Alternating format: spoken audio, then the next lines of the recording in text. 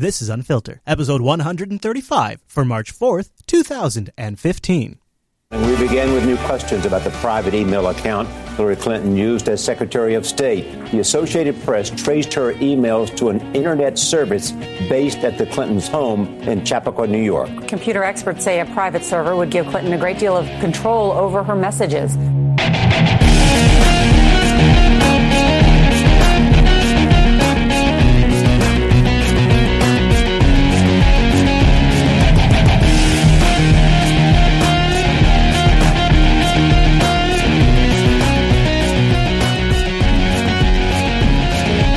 Welcome to Unfiltered, Jupiter Broadcasting's weekly show that's distracting you from all of that TV you shouldn't be watching. My name is Chris, and joining me every single week is the always excellent Mr. Chase. Hey, Chris, speaking of the news that you shouldn't be watching, Yeah. I was technically watching the news today. That's okay. You can watch it if you want. The Unfiltered show is your excuse not to watch the news because we'll watch it for you. True.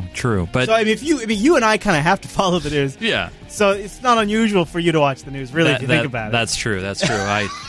I just wanted to, You were full trying disclosure. to segue into... I know, you screwed it up. You screwed it up, man. I'm sorry. Now I'm going to get fired up. No. Yeah! So, see, right. Chase and I have both had...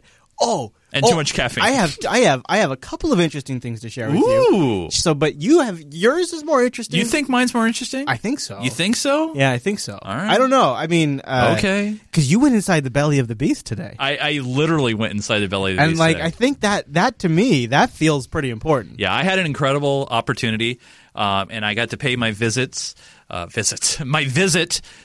Como Channel 4, KOMO in downtown Seattle. Yeah, one of our local news, and they're owned now by Sinclair Broadcasting. which owns tons Which and tons like of stations. 112 stations. Yeah. It's crazy. So you're down in the belly of the beast, sussing out their setup. I'm checking it out. You see any and- cool tech? Oh my God! There's so many cool things that I didn't even know that they do in this facility. So originally, the plans for this facility, which by the way is like a state-of-the-art data center, fiber everywhere. It's just, Fisher Plaza, yeah. It used to be Fisher Plaza. It's now called Como Plaza. Oh, I liked Fisher Plaza better. I know, yeah, Funny. me too. Yeah, so this facility is just beautiful. It's massive. Just do a Google Earth search and check out the street view. It's I should. Yeah, it's a beautiful, beautiful facility. But inside, it's like a TARDIS. It looks small on the outside, but it's so big on the inside. And their data center is like they have more space than they can ever imagine because originally they were going to host a colo there. They didn't. I actually used to work for a company that had our data center colo in Fisher Plaza. Yeah, so they do obviously have some dedicated stuff, but not as much as the big scope as they were thinking about and hoping for. But that being said, so originally, like we said, this was Fisher Plaza. It was owned by the Fisher family for nearly over 100 years. No relation. No relation to the Fisher clan. However, Fisher owned about 11 stations in western Washington, Idaho, California, and so forth, and Oregon, of course. Yeah. And every one of those stations still to this day feed into Como. Sure. So there's someone on duty 24/7 in their network operations center, which by the way, it's HD plasmas anymore. It's like it's something in the movies. If we watch Anderson Cooper and we watch Wolf in the Situation Room and we see all these screens and of course Shep. Oh yeah. This puts them to shame. No. Okay. No. Yes. The director's chair. I'm geeking out so hard. I got to check out the set. By the way, I was there till like almost 4. So Mary Nam was getting ready. I got to see her. Eric Johnson's over there. And I'm like, look at these guys. Look at these guys. I got to go check out where Steve Poole does his forecast. Really? They Nice. have You saw the green screen? They have 2 separate green screens. Yeah. So they have this weather center where they do all their studying and stuff. And he's got his own green screen there. Yeah. And then maybe 50 yards down the hall is the actual main set. Right. So at 4 o'clock, he does his forecast from that green screen. And then at 5 and 6, he does them from the in-studio Makes all green the screen. difference. And I got to check all that out. And Studio B and Yeah. Studio C. So so cool. did you take it? Did I let you take pictures? No, I couldn't do that. Yeah. Okay. It wouldn't be proper. So you want to know what I did today? What did you do, Chris? Wait, can you top that, Chris? No. I did though. This is kind of weird. Okay. I got acupuncture today. What? Yeah. Like on your spine and stuff? I'm or gonna, what? yeah, I'm going to talk about it in Tech Talk. I was doing a little reconnaissance for Tech Talk today. Reconnaissance. Yeah. And I was, I'm not so sure. I wasn't so sure if I bought into the whole acupuncture thing. But the dude's like, so he gets all these needles in me, right? That's what you call them? And he comes around to my, like little spikes. He comes around to my right arm, and he's like, all right, now these ones are going to be a little sparky. Sparky? And exactly what I said. I said, sparky? Like, okay, funny guy. He puts it in my arm. It was like every other point somebody had just touched electricity to really quick. Every other needle. Now, are these attached to electrodes, or are No. these just needles in you? Needles in me. Every other needle lit up like for a second, like zzz, like oh my gosh, it hurt. And then he's like, "Are you all right?" And I'm like, "It took me a second." And I was like, "I think so." And then he put the next one in, and it kind of happened again, only not as bad. So why were you? Why? What was the problem? I've been having like this restless. Talk to Dr. Shade. Yeah. Okay. All right. I'll pull up a chair. Yeah, I've been please. having these like restless leg syndrome thing at night. Only it's anywhere in my body. Could be in my leg. Could be in an arm. Could be in my back. It's anywhere. Tell me about your childhood, Chris. Yeah, so I was like, I've been talking about it. I started last week or a week ago in Tech Talk. I've been doing Friday updates. Wow. So I'm doing an update on this challenge, and so this is something. Wait, this was a challenge? Well, no, I'm trying to fix the problem. So this is something okay. I tried to fix, so then now I can talk about it in the show. So I tried it out. Oh. And it was nuts. So that's story number one. I got Okay. two stories. So see, mine are not as cool All as right. yours, but I got Okay. two stories. Okay. All right. Story number true. Number two. Story number true. Number two. Number two, Both true stories. More needling. So, from time to time, we've had MacBooks here in Jupiter Broadcasting. That's right. Yes, I remember the one that we used to use extensively when we were over at JBHQ. So we had this 2011 model MacBook Pro that fell victim to this common graphics card Yeah, issue. I know. I wanted to borrow it, and you're like, "It's dead, man." Yeah. Well, so Apple just announced a small repair program, What? even out of warranty, and I was like, okay, that's cool. That's nice. Yeah, and so they're like, yeah, we'll fix it. I was like, all right, great, for free. And so they're running the tests, and like the battery failed because the thing sat on my shelf for like a Oh year. yeah, it was sitting there because you couldn't use it. And so they're like, oh yeah. So at first it wasn't working right, but they got it powered up long enough so they could actually fail the graphics test. I'm like, okay, yeah, we'll take it and we'll repair it for you. So they bring it in. So you had to do that at the Apple Store? You had to go down? you take it down to the Apple Store, Okay. and they booted it up. And they actually, even though I've never been able to get the screen to work, they managed to get the screen to work Wow. somehow by holding down like some sort of key combo. Right. Anyway, so they fix it in a couple of days and call us up and like, all right, come get it. Okay. And we take our time because who cares, Yeah. Go down there, get it, pick it up, and Angela looks at the receipt and she sees batteries listed on there. She's like, what? Wait, battery? Like, yeah, we wouldn't have gave you a new battery too. what? Yeah, Like, that's like $200. They just threw in a whole new battery. So they fixed the laptop out of warranty and threw in a whole new battery. And now I'm gonna put Arch on that thing. I'm gonna have an Arch Linux running MacBook Pro. It's gonna be sweet. I love that. We were talking about that MacBook, and it would have been nice to have to do like mobile broadcasts. Mm-hmm. Because I know a lot of Linux guys, would love to be 100% Linux. I know like Wirecast, unfortunately, there's some tools of the trade that there's no open source solution for. But it's nice nice that they did Yeah, that. And so that's awesome. I'm gonna put Arch on it though. Anyways. Yeah. No, I mean, yeah. I think I suspect that since it's a little bit older of a MacBook. Oh, and it's still it's like an i7. Yeah. 2.3 gigahertz, 8 gigabytes of RAM, 512 megabyte SSD. And it's got NVIDIA graphics. No, it's ATI. Oh, it's ATI? But it's got that. Oh, it's got the Intel where it's Intel or ATI. But Yeah, but you could do dedicated. obviously with Arch you'll be able to do some mild gaming on there. So I think because it's a little bit older, I don't think it'll be much of a challenge. Nice. Yeah. You know what we haven't done at the top of the show for a while? I know, an NSA update. You got it, buddy. Yes. So let's do one. We got two of them for you. So your buddy, your good friend, My good friend. James Clapper. Clapper. How's he doing? Head of all the intelligence agencies. Yeah. He's concerned about the serious dysfunction in Washington. And let's listen to what he has to say and break it down for you. Keeping track of threats against America is the job of James Clapper, the Director of National Intelligence.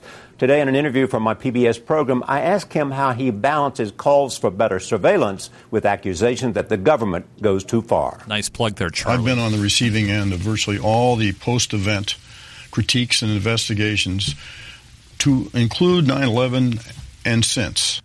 He says he's been on the end of all post-event investigations, and I'm thinking, is he talking about the fact that he lied under oath? Yeah. Is that what he's talking about? What about that? Yeah. No, that's not what he's talking about. And I do find some irony in light of all the other falderall over the last 2 years that a common theme of every one of those critiques A common theme of every one of those critiques was that you're a liar, that the representatives do not get informed by you, so therefore they cannot make informed decisions on behalf of the people. You're lying into the public record, so the people that are watching, that are making their electoral decisions, cannot make the proper decisions. That is probably... That, I would assume, Mr. Clapper, is the common theme you're seeing, and that you go too far, that you are violating the rights of the people, maybe that you are flushing the Constitution, shredding it. Is that the common theme, James Clapper? has been that the government should have been more intrusive. What? Whoa. I'm sorry. What was that? You got a DVR, right? Hold on. Let's play that back. Because I didn't understand, because it didn't sound like that's... You know what we really need? Yeah, we need that TiVo sound. Yeah.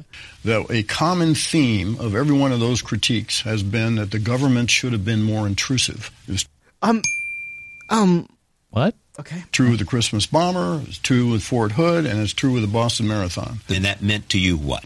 Well, it means that we're supposed to do more intensive surveillance of people who live. See, we have to remember the 702 program, the bulk collection program, where they're just grabbing up internet data. That's still happening. Yeah. That hasn't stopped. That was going on during the Boston bombing. In this country, American So the citizens. irony is that they want you, in terms of those specific instances, there's a call for more intrusiveness, and yet the response to the Edward Snowden disclosures is you're too intrusive. The only people that are calling for more intrusiveness are all of the politicians and son of bitches that we cover on this show who capitalize on these emergencies to ram through new policies. Yep. Those are the only people calling for more surveillance, is the very people that are sitting in these agencies that want more money, that need to get more funding, and those are the people calling for more surveillance. The citizens are not calling for more surveillance. Exactly. Do you have the tools and the resources now to do the job that we expect you to do?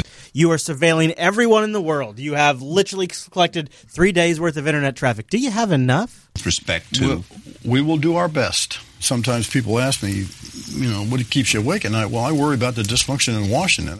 Having furloughs and shutdowns and... What keeps you up at night? I hate that. This is coming to common parlance. By the way, remember, we're trying to give something for the people who listen to audio. His eyes are closed when he's saying this, and he's not making eye contact. He's just kind of saying it, underneath, So yeah. Having part of the national security apparatus held hostage like this. This is during, of course, the threat that the DHS would be shut down. Well, I worry about the impact on morale and keeping the great people we brought on in the intelligence community since 9/11. That's really what this was about. That was him. This is him going out there and making a stink during the possible shutdown of the DHS, which was never going to happen. Right. Yeah. All right, so let's talk about Edward Snowden, the other side of the NSA coin. Mr. Russia. This has been getting some attention this week, the fact that he wants to come home. What? All of a sudden, supposedly? Former NSA contractor Edward Snowden is ready to come home, and that's exactly what he will do if he can ensure a fair trial. That's all according to one of the whistleblower's attorneys, Anatoly Kucherena, who spoke to journalists in Russia today.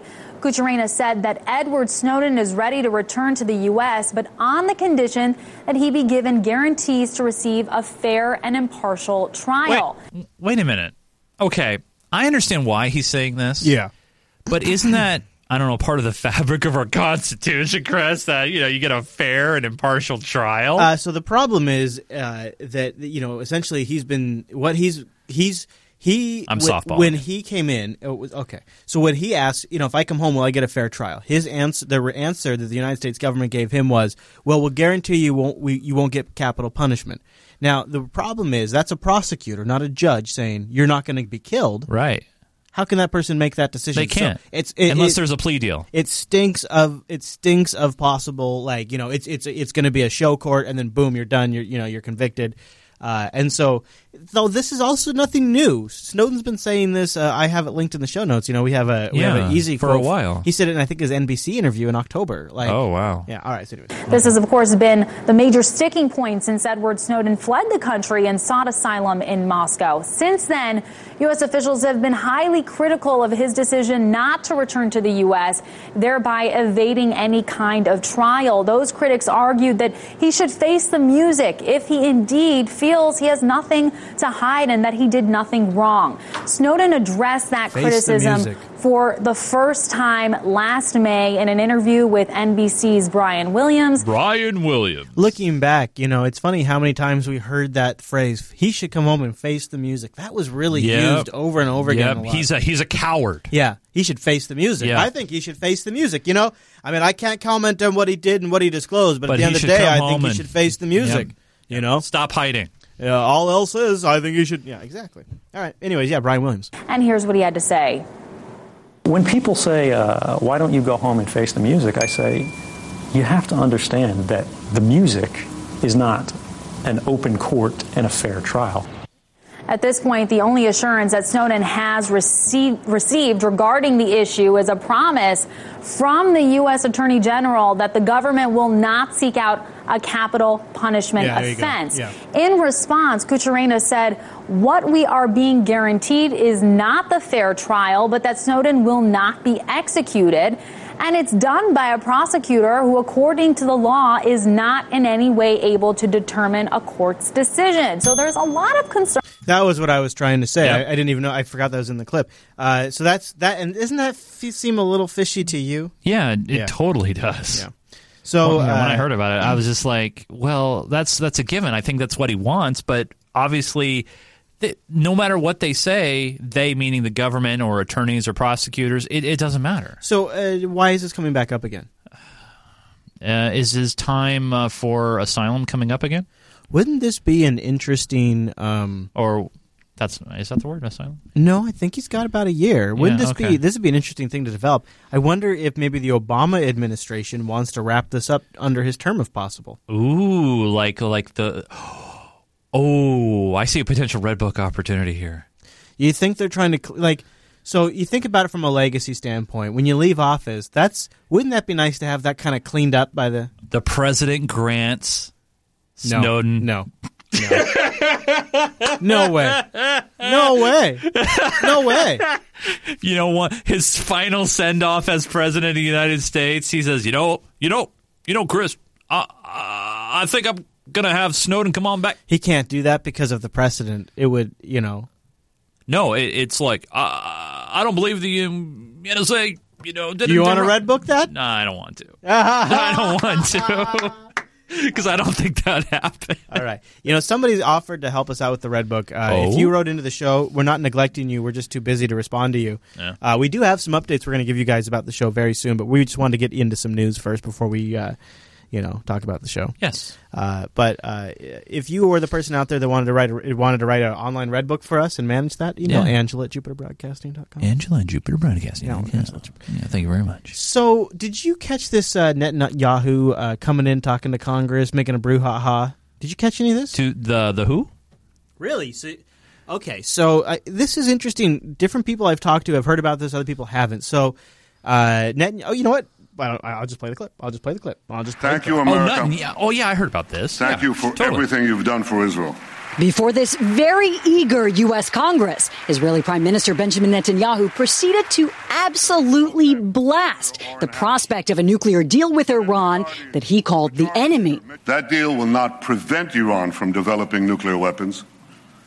It would all but guarantee that Iran gets those weapons, lots of them. That's why this deal is so bad. It doesn't block Iran's path to the bomb. It paves Iran's path to the bomb. What he objects to in this deal, being worked out by the U.S. and its allies with an end of this month deadline, it would not require Iran to demolish any nuclear facility. Thousands of centrifuges would allow about a year of what's called breakout time, how long it would take Iran to make a nuclear bomb if it decided to, would possibly only have a 10-year time frame. And Netanyahu says more inspections of facilities would only be able to document Iran's potential progress towards a weapon, but wouldn't be able to stop it. The world should demand that Iran do three things. First, stop its aggression against its neighbors in the Middle East. Second, stop supporting terrorism around the world. And third, stop threatening to annihilate my country, Israel, the one and only Jewish state. Well, he got a huge reception here. The White House not impressed. President Obama didn't even watch the speech. But he did use nearly 15 minutes responding to it. The Prime Minister didn't offer any viable alternatives. Now, the alternative that the Prime Minister offers is no deal, in which case Iran will immediately begin once again pursuing its nuclear program, accelerate its nuclear program, without us having any insight into what they're doing. That seems pretty accurate and obvious to me. Yeah. And without constraint.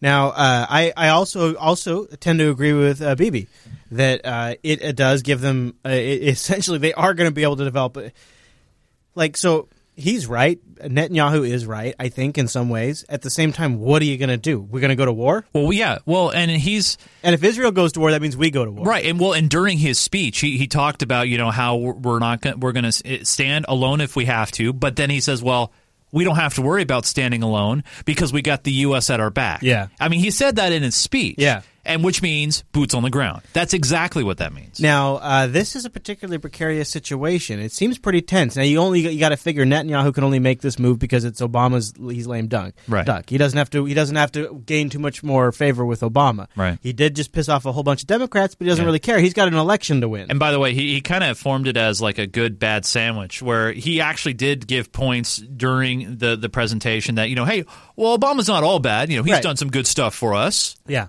But and here comes the backhand. Yeah. He's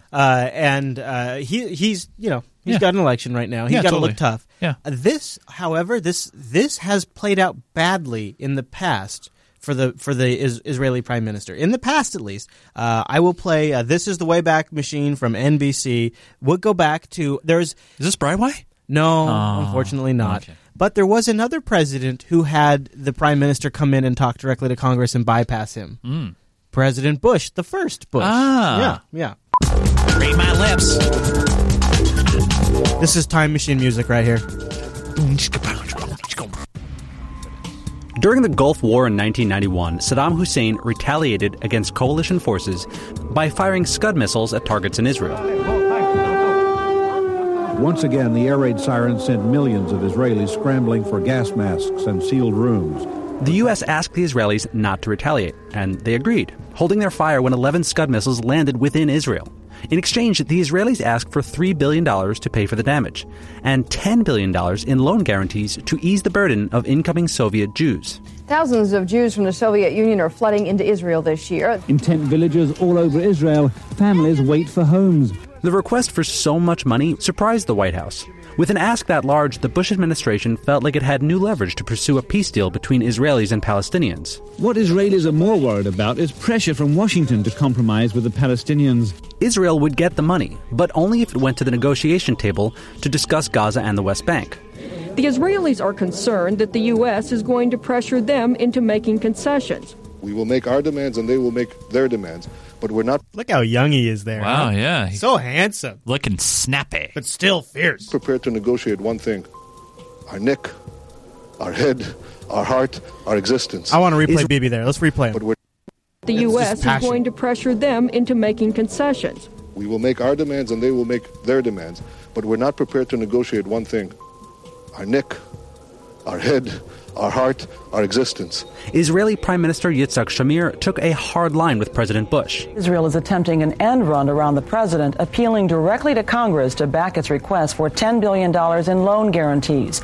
President Bush is demanding a delay and threatening a veto if he doesn't get it. More than 1,000 lobbyists descended on Capitol Hill, pushing Congress to approve loan guarantees for Israel. But Bush held a hard line, too. Well, I heard today there were something like 1,000 lobbyists on the Hill working the other side of the question. Watch this. Watch. Now, he laughs just like Junior does. Well, of course, Junior laughs like he does, but watch the laugh and tell me if it doesn't creep you out a little bit. You got one lonely little guy down here doing it. Israeli leaders are shocked at the harshness of President Bush's stand. All of this took place against the backdrop of an Israeli election. 120,000 Russian immigrants will vote for the first time. 250,000 new young voters. Shamir's bad relationship with Bush, his insistence on building settlements, and his inability to secure the loans to deal with the homeless immigrants weighed down his campaign. His opponent, Yitzhak Rabin, promised to be more flexible about negotiating for peace, even if it meant curbing Israeli settlements. Doing so won Rabin the vote in Israel and the support of the Bush administration. The ruling Likud party has been dealt a clear defeat in today's parliamentary elections. Just 6 weeks after the election, the new Prime Minister, Yitzhak Rabin, made a trip to President Bush's private residence in Kennebunkport, where he finally secured the loan guarantees. We would like to make sure that there is better and more intimate relationship between our two countries. Yeah, that's NBC. They publish some stuff now just online, which is kind of cool. I thought CNN started doing that too. They have. Yeah. Everybody's trying to do the online exclusive and thing. That's actually kind of a little bit interesting background there, yeah. I thought, too, which is kind of nice for them to toss that in there. Totally. Now, we have some. We have a lot of news to get to. And then I want to talk a little net neutrality, too. Yep. Yeah. Why don't we do, let's finish off, let's do this. Let's follow up on David Petraeus. Remember Paula Broadwell and David Petraeus? Yeah, a nice jog in the woods. And my theory has been that all along that they're trying to make sure that David Petraeus never runs as a Republican president, because if he ran for a Republican president, he would be a shoo-in. Hands down, he'd win. Yeah, absolutely. And apparently they don't actually want a Republican to win. So no, they want Hillary. Apparently. Well, because if they wanted a good president, to win, I mean, I'm not saying he'd make a good president. I'm just saying he would win. Right. Like if they wanted a good candidate, it'd be David Petraeus. Well, yeah, because he's not bought and paid for. So my estimation is this has been and it's not just me being crazy. Like he actually was starting to put together a campaign and starting to actually. Yeah, no, he was laying the groundwork and feelers. Yeah. So let's follow up on where he's at now. And what is he doing? More running? To plead guilty to a misdemeanor charge that he gave his mistress classified material days before he became director of the CIA. In a plea deal, federal prosecutors are recommending 2 years probation, no prison, and a $40,000 fine. More now from national security correspondent David Martin. Man, does Charlie look dead in the face or what? I don't mean to be mean. He probably just had a late night doing a show on PBS. He does work very hard. He's got the morning show, he's got the PBS show, and he's filling in for Scott.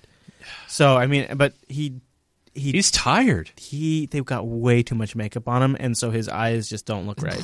Or someone hit him in the eye. Court documents show America's most revered general gave his biographer, Paula Broadwell, little black books he knew contained highly classified information, and lied about it to the FBI. The information was in 5x8 black books in which he took notes while commander of the war in Afghanistan. According to the documents, the books contained information classified above top secret and included notes of discussions with President Obama. In a conversation recorded by Broadwell, Petraeus told her, "They are highly classified, some of them. I mean, there's code word stuff in there." And they got that on recording of him, supposedly. Ooh. In August of 2011, Petraeus delivered 8 of the notebooks to a house where she was staying in Washington. He collected them 5 days later, just before he became director of the CIA, and took them to his own house. Later, when confronted by FBI agents, Petraeus maintained, according to the court documents, he had never provided any classified information to Broadwell. Petraeus was not charged with lying to the FBI, which is a felony, apparently because there was no transcript of that interview. After it was revealed he was also having an affair with Broadwell, Petraeus resigned from the CIA and signed a document stating there is no classified material in my possession, custody, or control at this time, even though the notebooks were still stored in an unlocked desk drawer at his house. Oh, he just forgot about them. If convicted of mishandling classified information, Petraeus could have received a maximum punishment of 1 year in prison. His guilty plea, if accepted by a judge, would spare Petraeus any jail time, as well as a trial that surely would have revealed details of his affair with Broadwell. None of the classified information Petraeus gave Broadwell appeared in her book, so arguably no harm was done, except, of course, to his reputation and career. Charlie? Thanks, David. Yeah, and chances to run for president. Yeah.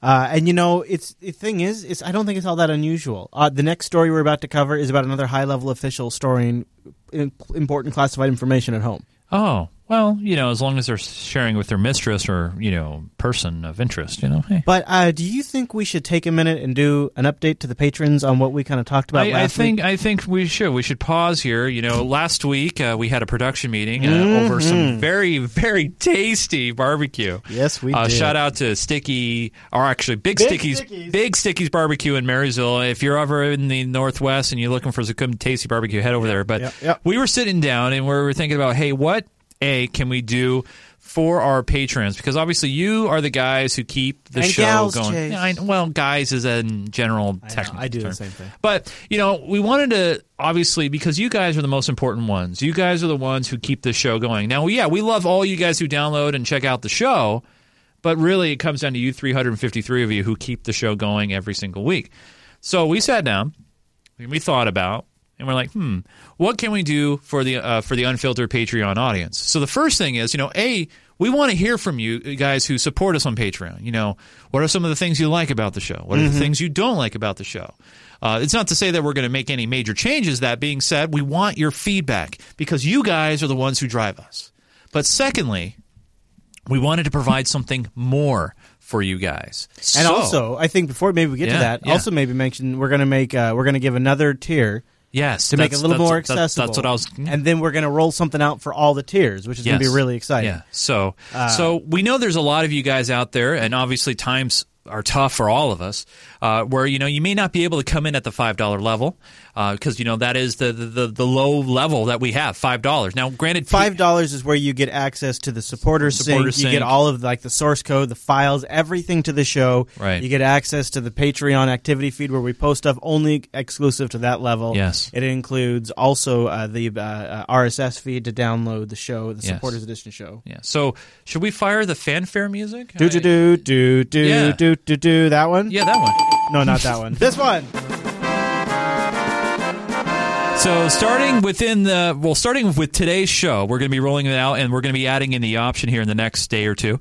We're going to be adding in a $2 or more per month level, which will give you access to a thing that a lot of you guys have been wanting, and that is the Unfiltered post show. Yeah, we're gonna go. We're gonna make the. We've decided to take the post show back and make it exclusive just to our supporters as a thank you. Yes, we're gonna put up maybe a couple more clips in there. Yeah, we'll have a couple more clips. Feature a little bit of the overtime folder. We'll be a little bit looser as well. Obviously we like to wind the show down. We hang out with you guys in the chat room and everything, and obviously it gives you guys something extra for supporting us at a lower level because we know not everybody can do the $5. Yeah. But I bet you I would hope that this show is worth at least 50 cents a week.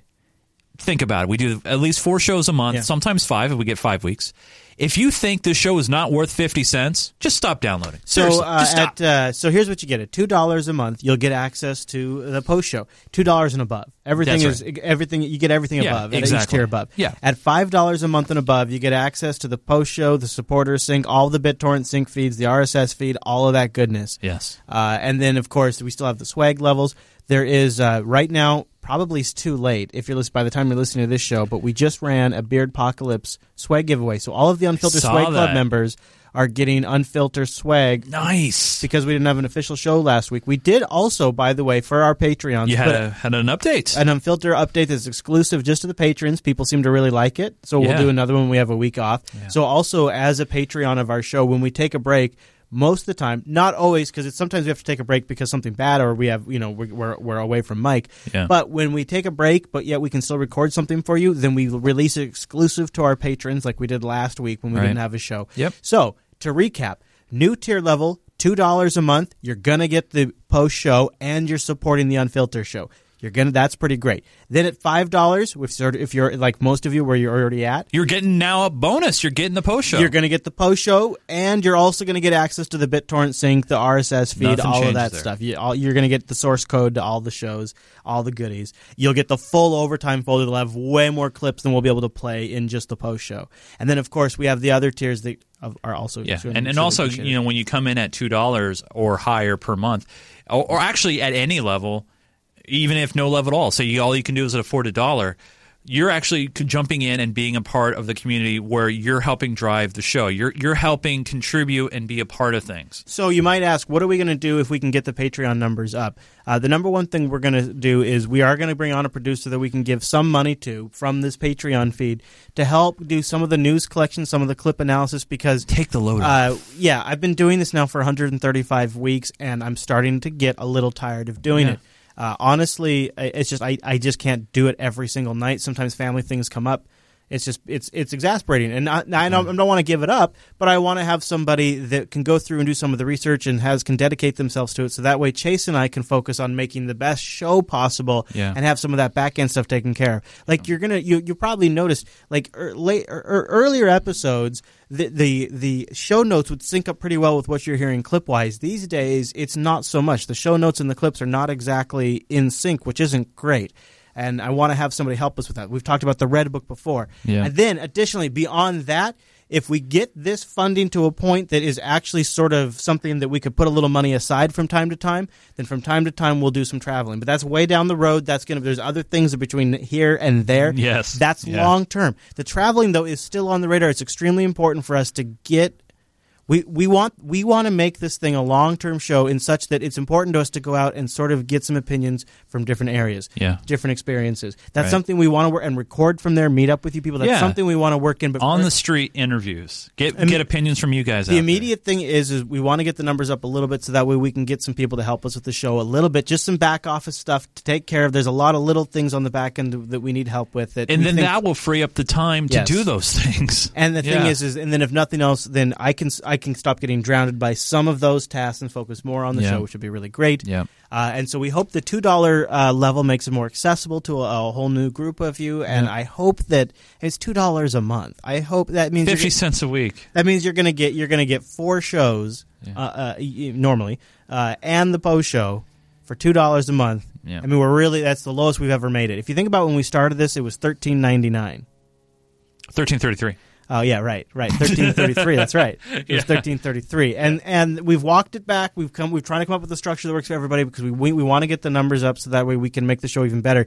But we are in this awkward phase where we need to have more people to make the show better, but we can't afford to hire more people to make the show better. Right. And it's extremely, extremely stressful and aggravating for us. And if we can break through that, then we know we're on to bigger and better things. So go over to patreon.com/unfilter and support your local Unfilter show. And as the 2016 elections come up, even for those of you who are outside the U.S., I think the show is going to be very valuable. Oh, yes. Yes, absolutely. So keep that in mind. Keep us going over at patreon.com/unfilter. Chase, is there anything else we wanted to cover on that? We're gonna work some milestone stuff up soon. Yep. We'll get the new tier added. Yep, absolutely. But honestly, I just want to say a big thanks to all 353 of you because honestly, if you guys didn't step up to play and support us, obviously we may not be here today. And I love being able to sit down here across the table, chat with Chris, and chat with you guys and talk about the things that really matter and the news that you shouldn't be watching. So thanks so much. Oh my gosh, guys. it's Anderson Cooper! And now I'm out the door. I'm out of here. All right, so freedom. So back into the news. I'm sorry. Give me a minute. I want to talk about the Hillary Clinton email things. Now, for 2 reasons. Was she running this on a Linux box? Actually, I got 3 reasons. Number one, this has really interesting data security implications because she's not the only one doing this, and it's exposing the fact that she's not the only one doing this now. So we got to talk about that. Number 2, she's obviously going to run for president. This is going to be a dynamic. Yep. And number 3, this is going to turn into a major investigation because of Benghazi, et cetera, et cetera. This is going to be something that we end up having to follow because it's going to turn into something bigger if they find something in there. So if you have no idea what I'm talking about, we'll start there first, and then we'll talk. We begin with new questions about the private email account Hillary Clinton used as Secretary of State. The Associated Press traced her emails to an Internet service based at the Clintons' home in Chappaqua, New York. Computer experts say a private server would give Clinton a great deal of control over her messages. Margaret Brennan is at the State Department, where officials say Clinton's private email. Now, Chris, for the non-technical smart people of our audience, is that statement, since you are coming from an IT background, Chris, and you do have loads of experience in that area, is that statement true? Yeah, well, I have some links in the show notes. Oh, in fact, we should go into this a little bit. So if she has this server on her home premise, a whole new set of laws apply, like freedom of information requests, like they have to go through her lawyers before they can get to the information. If her emails were in the State Department servers, they get to it without having to go through her. Right. Yeah. So I got a couple of different articles to talk about in the show notes. No. There's a whole different. It is like when she's under investigations. It's if anything, if this Hillary Clinton story tells us anything, if you really want privacy, put your email in your own home, because it's a whole different ballgame if it's in your home. Emails were not illegal. Margaret, good morning. Good morning. Well, Clinton's use of private email and servers gave her control over the account and helped shield it from public searches. Now, her aides are adamant there was nothing nefarious about these messages, but it all feeds perceptions that the potential presidential candidate was secretive and not transparent. Let's go forth and win some elections. Thank you all very much. Speaking in Washington last night, Hillary Clinton smiled wide and avoided any mention of the controversy around her decision to use a personal account. All right, stop right there. Yes. What is she holding in her hand? That looks like a BlackBerry. Jace, do you suppose that Hillary Clinton configured that BlackBerry, or that an IT... No. Do you think a State Department individual configured that BlackBerry to be connected to her email? Oh, yes. So do you think it's likely that the State Department IT department knew for the entire time that she was using her own email server? Oh, yeah. Yeah, do you think a lot of people have known for a long time that Hillary Clinton used her own email server? In fact, maybe anybody that emailed HDR22 or whatever it was at clintonemail.com, that was her email address. Like, it was something like HDR. ClintonEmail.com? Really? ClintonEmail.com, dude. Yes. Clinton email. That's her email address. Bill at ClintonEmail.com. Or StateGov.com. And HDR, you know what? That's interesting, because D is her middle initial. That's right, yeah. Rodham is R, right? Yeah. So isn't it interesting that when it's at her personal email account, she's dropping the Clinton? She's not Clinton. Yeah. Huh. Yeah. Not government email for all of her work messages as Secretary of State. She was following what had been the practice of previous secretaries. State Department spokeswoman Marie Harf said that's not illegal. There was no prohibition on using a non-state.gov account for official business as long as it's preserved. This is why this is a story, in my opinion. That's how broken our government is. These assholes. I thought there was a Federal Records Act. There is. Yeah. But as long as you follow the Federal Records Act, you can have it on your own email server. Wow. Head of the State Department isn't required to use State Department email. That's previous secretaries. State Department spokeswoman Marie Harf said that's not illegal. There was no prohibition on using a non-state.gov account for official business as long as it's preserved. But Clinton aides did not submit those emails to government archives as required by a 2009 law. Republican Darrell Issa said that may have been an attempt to hide the content of those messages. Secretary Clinton's aides didn't hand over her emails to government records. Is that a failure or is that an oversight? Well, it's a failure to comply with the law that the secretary had to know about, that her aides had to know about. But in 2014, Clinton did hand over 55,000 pages after the State Department sent a written request for the records. Aides say they tossed out Clinton's personal notes, like memos on her daughter's wedding. Aww. They claim 9 out of every 10 emails were to State Department colleagues. Now, that's interesting, because if that's true, if 9 out of every 10 emails are, then they would be in their email account. Hey, Chris, to be fair, maybe she set this up because, the configuration was really tough. All the security and all the layers. You got to get authorization from the IT department. Who wants that? Who wants to deal with that? Who wants that? I want Outlook to work at home, damn it. Yeah, I know. I want my own Exchange server. And therefore already in the department's computer system. Spokesman Nick Merrill said there was every expectation they would be retained. Still, Republican Congressman Trey Gowdy claims Clinton withheld multiple email accounts and wants to know what's in them. The State Department cannot certify they have produced all of former Secretary Clinton's emails because they do not have all of former Secretary Clinton's emails. He's saying we don't have them all, that she had multiple accounts. They've only reported on one account, but he's saying she has multiple accounts and we didn't get all of them. Former First Lady at yahoo.com? Former Secretary Colin Powell also used personal email. Condoleezza Rice said she didn't use her account for official communication.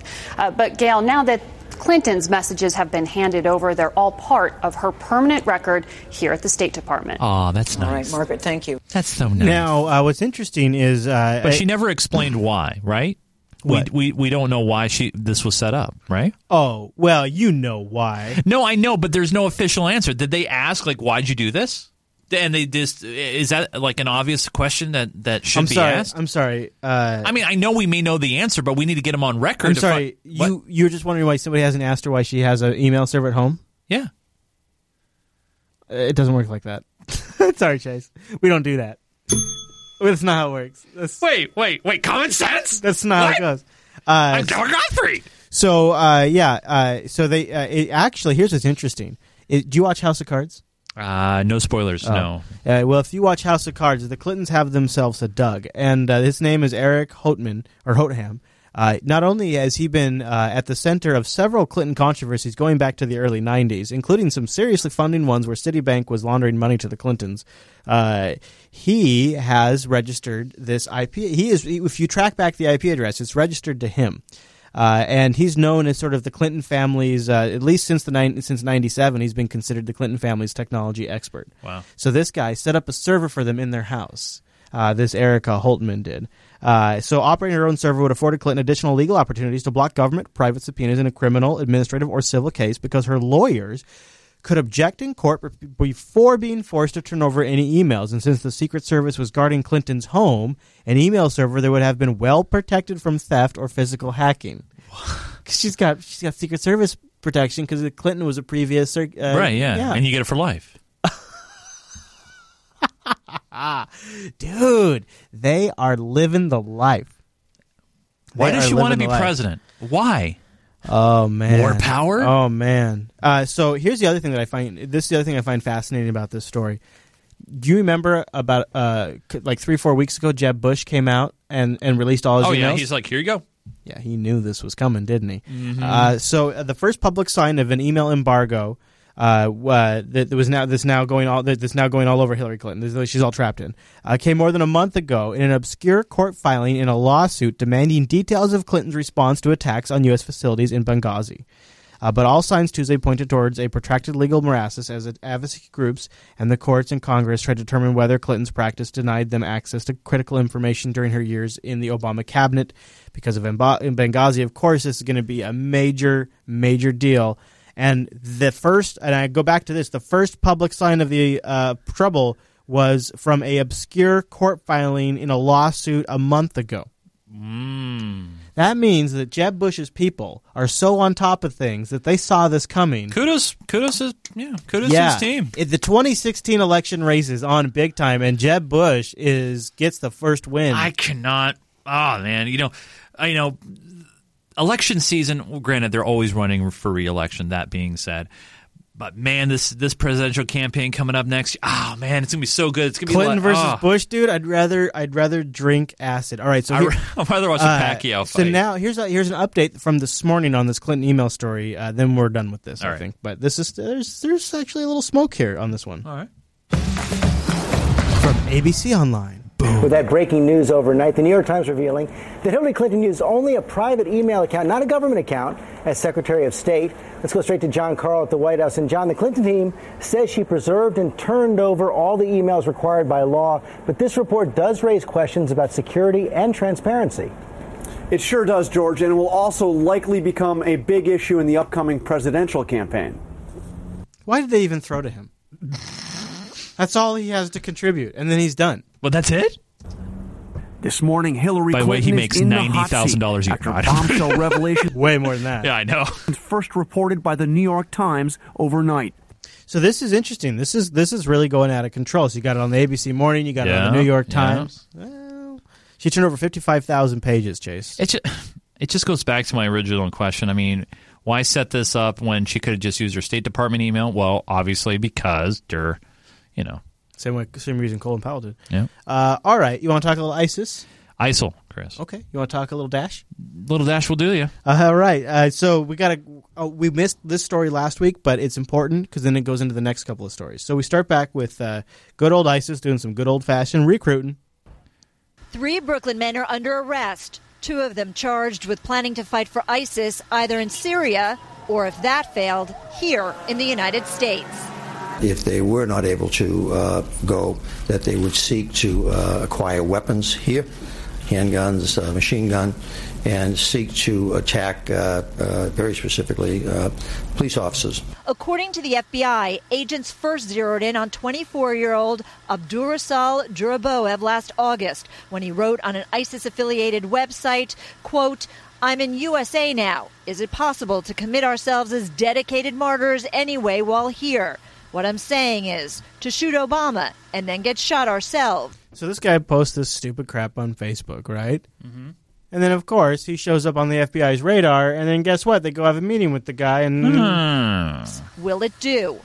1 week later, the FBI found Juraboev at his Brooklyn home. So picture this, right? Okay. Facebook says, hey, we've flagged this. We think this is offensive. They send it to the FBI. You got a guy who sits at an FBI desk. He gets an email. It comes in and says, hey, the Facebook team has flagged this. Actually, no, it's a Facebook notification. Maybe. Yeah. He comes in, he gets a notification. It says, hey, the team at Facebook has flagged this for our review. All right. So this guy sitting at his desk has now got a Facebook lead. He goes out, he gets in his car, he drives down here and decides if this is going to be the new sucker, if this is going to be the new guy that's going to make the boogie, or to fit the narrative. Tell me this isn't what's happening, right? Is this not obvious? If this is not, you find some dumb idiot who posts something stupid on Facebook, you go down there, you frame him, and then you make him. We see this. We definitely see this. But remember, this isn't for us, Chris. This is for Joe Q public in America who gets all their information only from CNN and nothing else. It doesn't question. He admitted to agents that he wanted to fight with ISIS in Syria.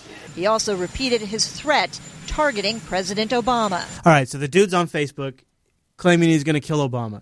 Like, how dumb are you? Yeah. I mean, I don't mean to be, but come on, that is really stupid. Yeah, like, what do you think's going to happen? Yeah, well, it's like saying that you want to do harm, you know. You don't say those things. You expect nothing and not get a knock. I bet you put anything about killing Obama on Facebook, and I bet they have an algorithm that just flags that S immediately. You will have a visit by the end of the day.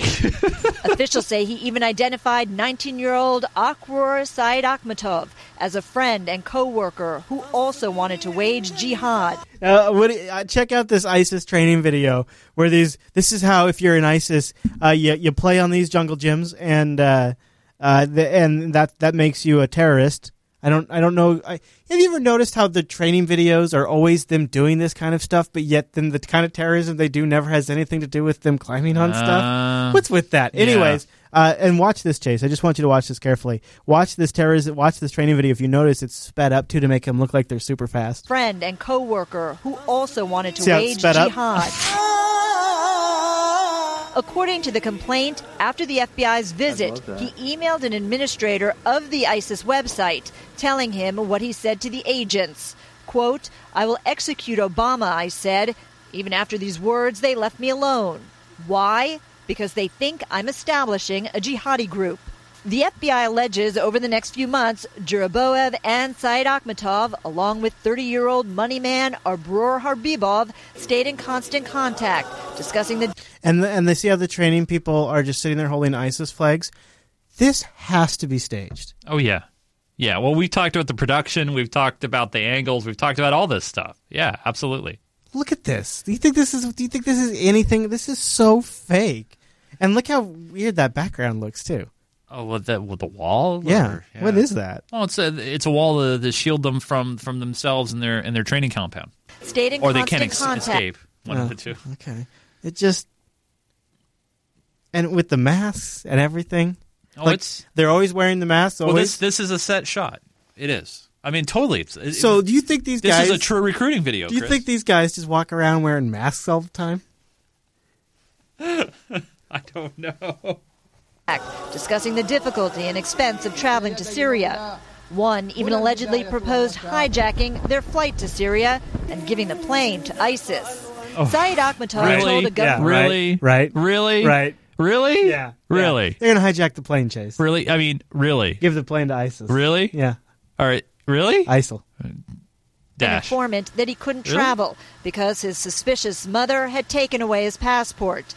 The complaint says he also proposed that he might instead join the U.S. Army so he could spy on it, or just open fire on American soldiers, killing as many as possible. The 19-year-old even went to a Department of Homeland Security office where he was photographed and fingerprinted in preparation for receiving his new travel documents. Yeah, that's why he was there. Yeah, sure.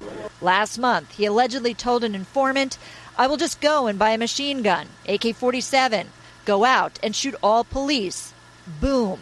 Then we will go to the FBI headquarters, kill the FBI people." That's all you got to do. You just get the gun, and then, of course, it's an AK-47, and you go into the FBI headquarters, and boom, you kill the FBI people, because that's how people think. That's all you got to do. I'll go kill all the police people and all the FBI. Oh, my, give me a break.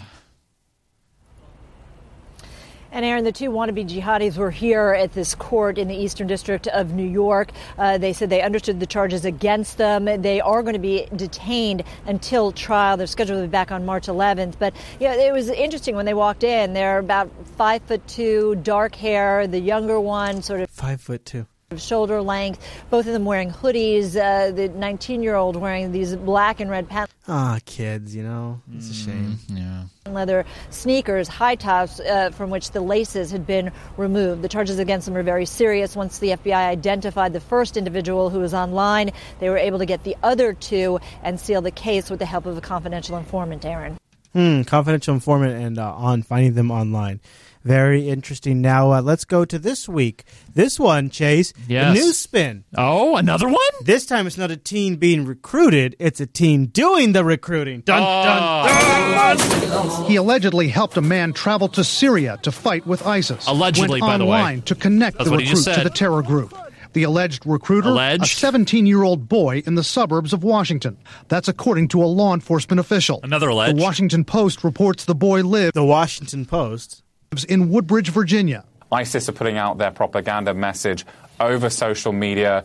Teenagers are using social media more than any other demographic. So It's no surprise that somebody who's 17 would become involved in pro-ISIS activities. FBI agents raided the townhouse where the alleged recruiter lived. Alleged? Oh, man. How many times are we going to say alleged here? Yeah, and again with the social network, right? Yeah. Leading him outside in handcuffs, according to the Post. The FBI is not commenting. The boy is in custody and is charged as a juvenile.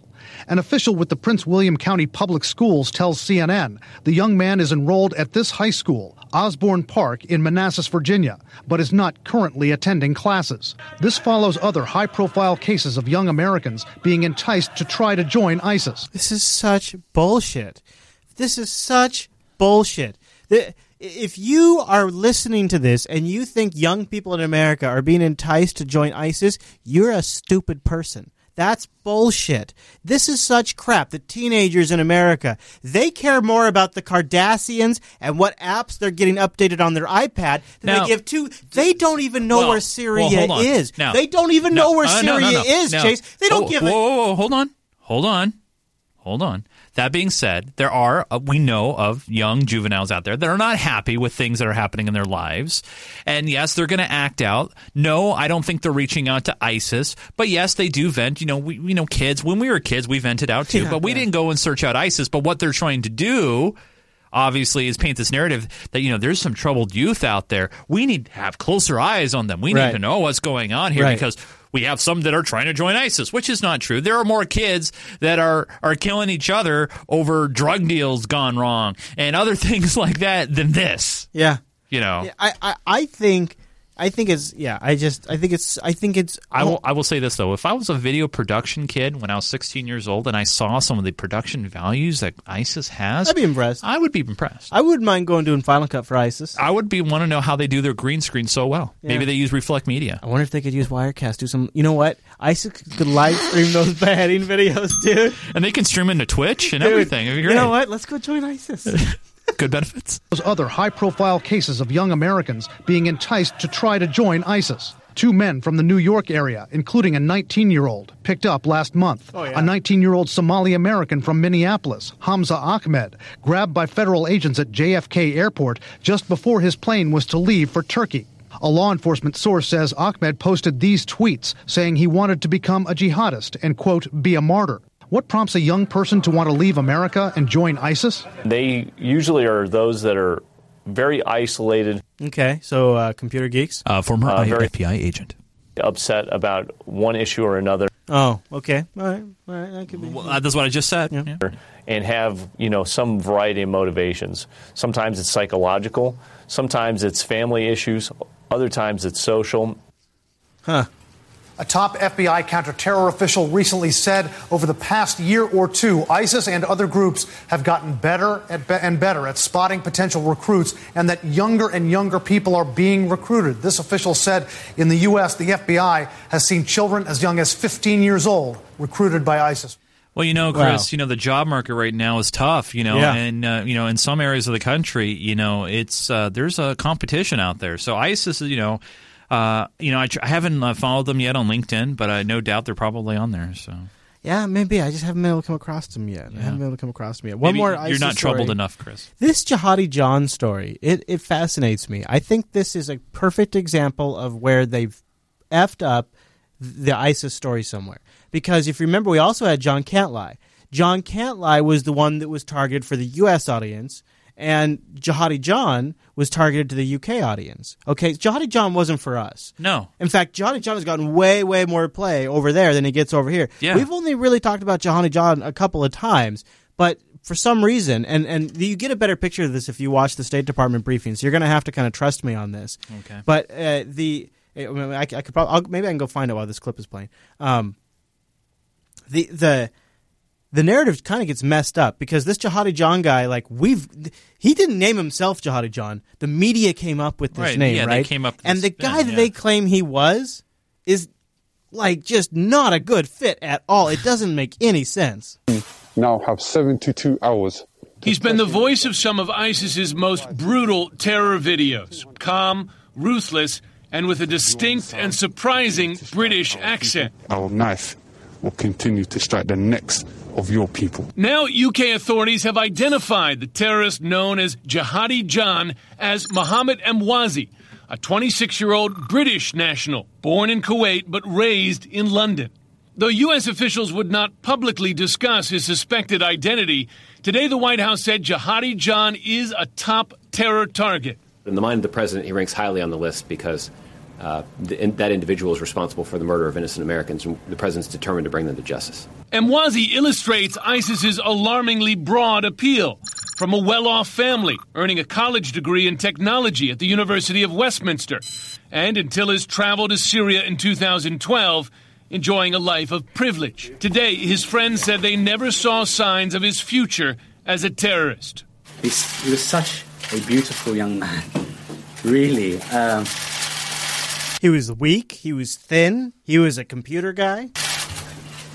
It's hard to imagine the trajectory, but it's not a trajectory that's unfamiliar for us.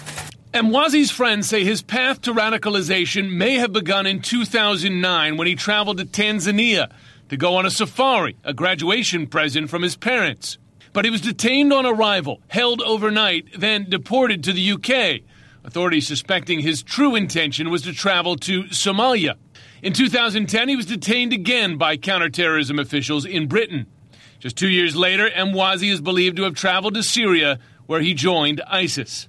His friends claim mistreatment by British authorities set him on a path to terrorism. Mm-hmm. Our entire national security strategy for the last 13 years has only increased alienation, has only increased people feeling like they don't belong.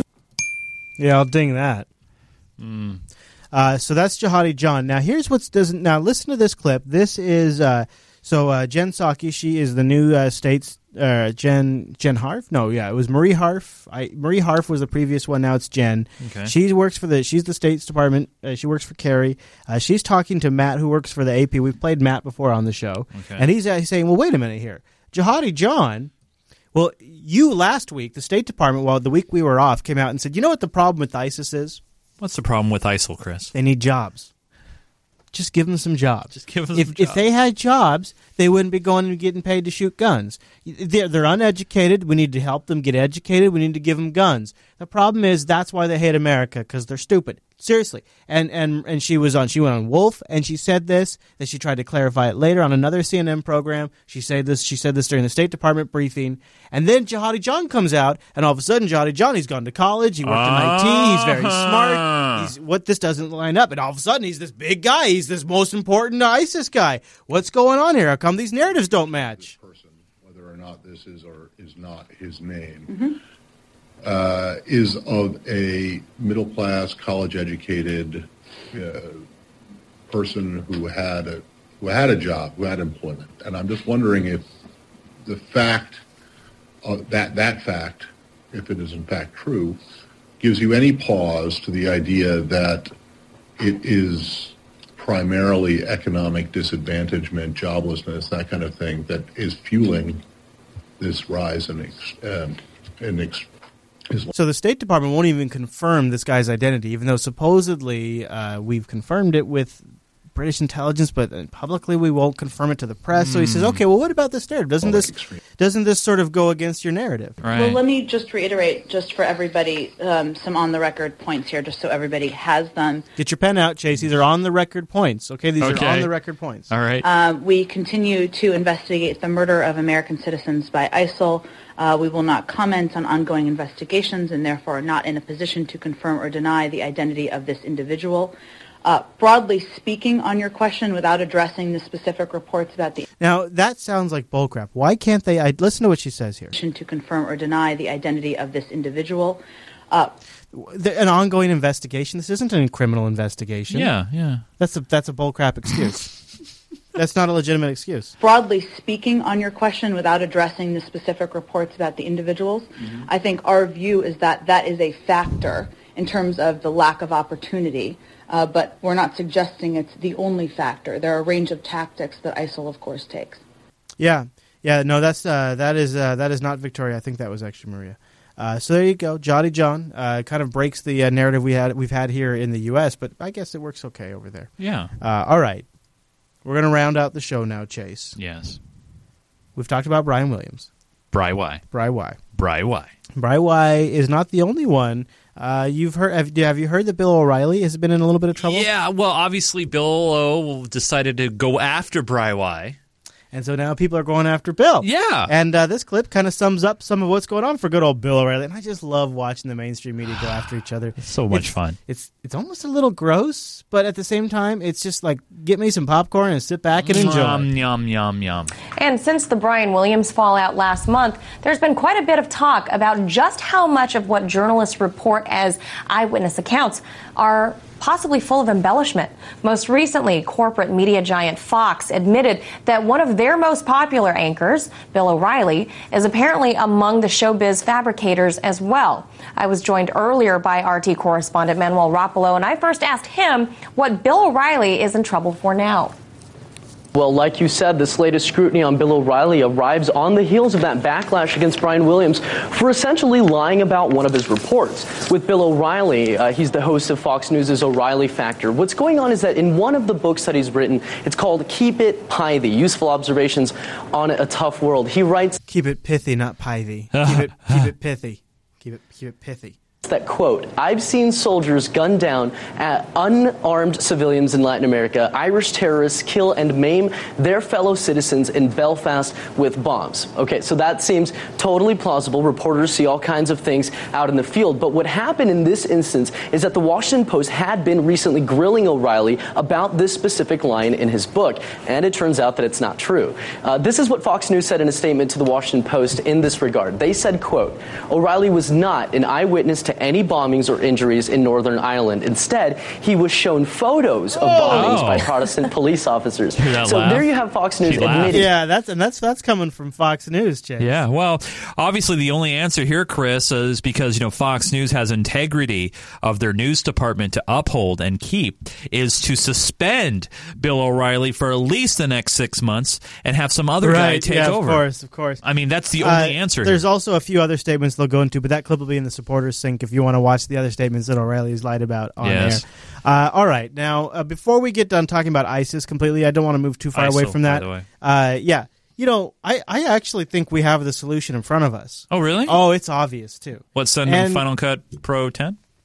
No, the solution to ISIS, dude. Oh, what's the solution? What do you got? Easy peasy. What is it? Is it something we can use Amazon Prime for? Get ready for the Red Book prediction of a lifetime, my friend. All you got to do is elect President Donald Trump. Oh! On ISIS, nobody, if I decide to run and win, nobody would be tougher than Donald Trump. Nobody. Nobody, Chase.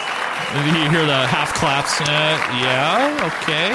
I would hit them so hard and so fast that they wouldn't know what happened. I would find a general. Remember the old days of General MacArthur and General Patton and these great generals. Now, we must have somebody in there.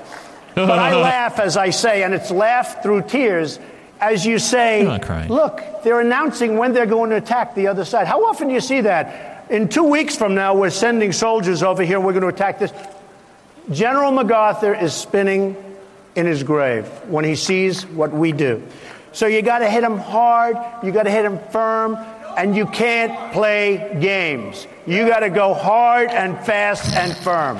Why does he gotta make all those innuendos like that? Why has it got to be like that? That's just awkward. You gotta go hard. We need that. Can somebody ISO that and send it into the show, please? We need that ISO. Yeah, I need that badly. We need that feature. Please go get that. You gotta go hard. You gotta go fast. You gotta go first. Do you want to talk about net neutrality at all? I mean, I feel like it happened while we were off. Well, I mean, we knew it was that it was going to happen. Obviously, down party lines.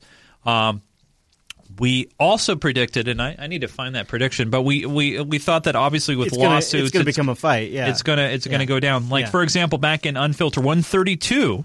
Okay, a couple weeks ago. 132, Title II passes. Okay, but the implementation, I said no Title II in 2015, meaning that lawsuits and all that kind of jazz is going to hold up the show. I was surprised that it did such a reversal that it did go the way it did. I think, I'm coming around to it. I'm starting to think because competition, any chance for competition is so gone, it's so lost, that really we are kind of at the point now where Title II might be the necessary step. I don't know if Title II is the right step, but some sort of government action is. Yeah. I think you're a little more positive on net neutrality. You think it's probably overall a good thing? Yeah, well, I was telling you about this last week. I was more impressed with the ruling that they had before the ruling about net neutrality when it comes to opening up competition and the exclusivity contracts of municipalities and things like that. The Wi-Fi rules and stuff like that. I like that a lot. But net neutrality itself, you think long term probably going to be a good thing? Oh yeah, I mean, here's the thing that a lot of people, you guys may not realize.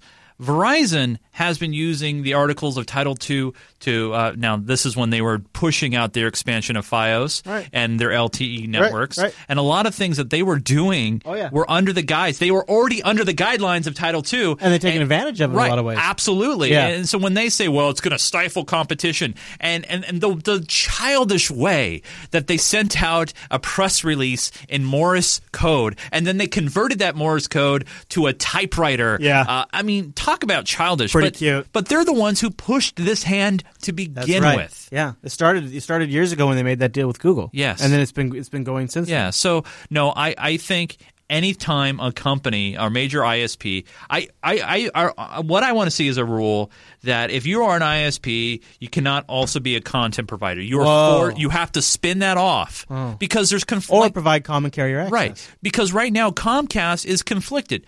They don't want people. I mean, by the way, Comcast numbers came out for 2014, and they lost TV, subscribers, but they gained so much more in internet-only subscribers. Yes, I saw that. Yeah, and so it's one of those situations where when you have a company like Comcast that produces content, and they're starting to lose people, and switch over to the other side, what is their incentive? It's like you have one hand fighting with the other. I think those companies should be forced to spin off. Unfortunately, Chase, you know what you are? You are a useful idiot, according to Glenn Beck. Yeah. Does that sound like net neutrality? Does that sound like these big evil corporations don't have anything to do with anything? Right. It's being written by the big evil corporations and special interest groups. Your whole point is we don't want special interest groups and we don't want big evil corporations to have special access. They just wrote it, you nincompoop. You morons. You useful idiots. That's all you are. You're a useful idiot. Read Joe Stalin. You moron. And you know why it's happening? It's happening because our elite institutions, our education, higher learning, bull crap, not even our higher learning, our entire educational system has failed us, and they are churning out morons. So that's the problem. You see? That's the problem. Thanks, Glenn. Thanks for clarifying. I'm sorry. I just needed to laugh. Thanks, Glenn, for clarifying. Yeah. Thanks so much, buddy. Here we're not. It's no joke though. We're taking the net neutrality thing very seriously. We're going to follow. We're going to watch who's going to try to fight it. We're going to try to keep the people honest.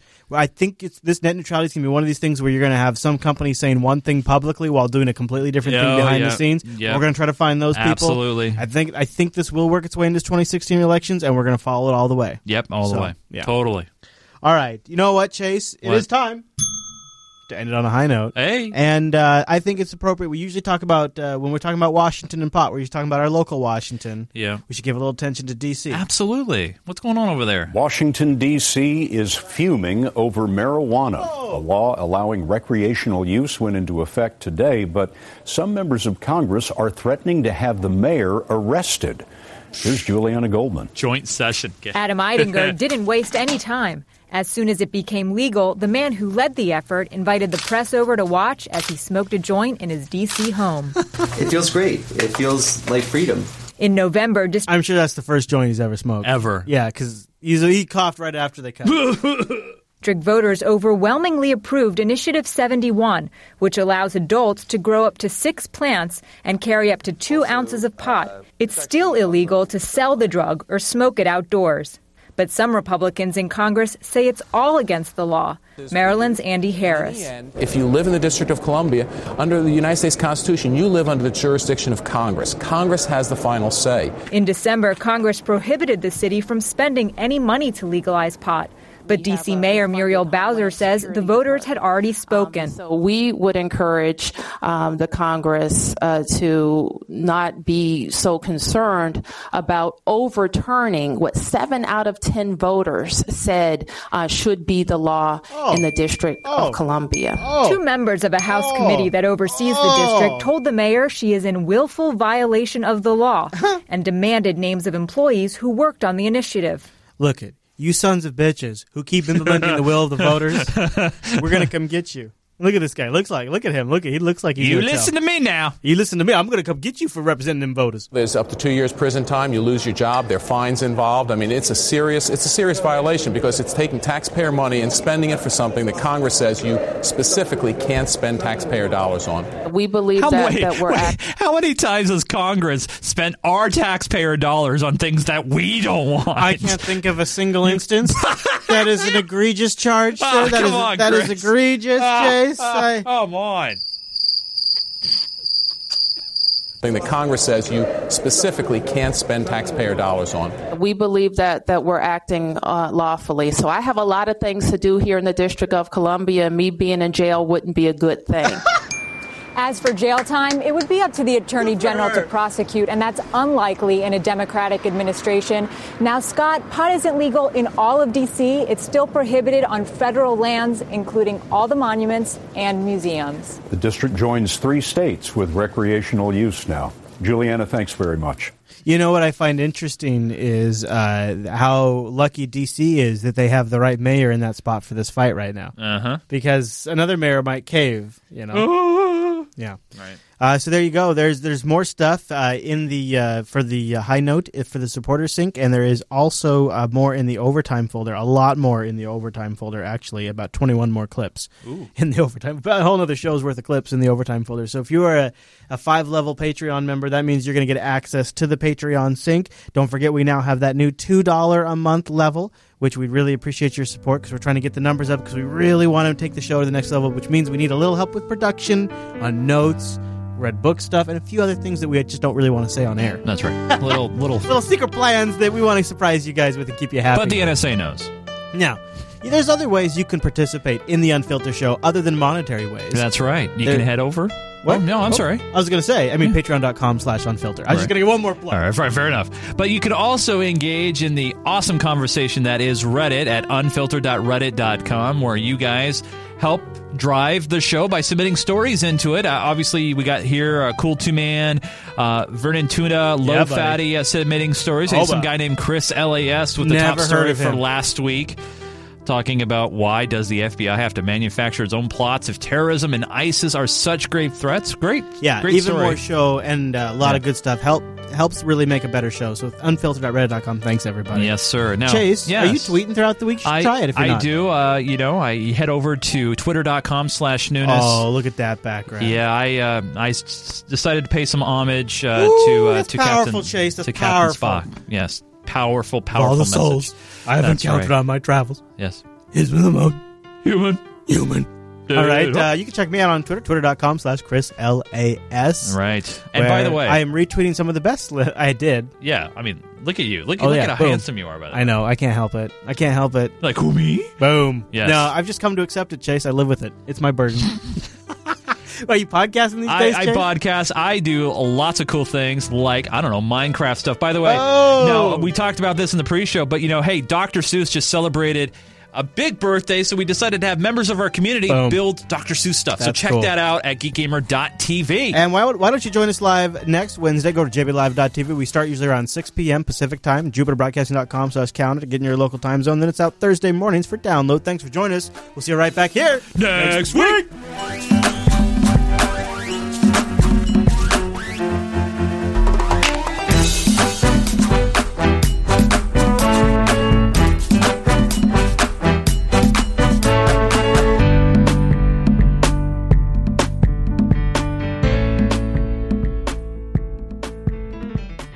the EU.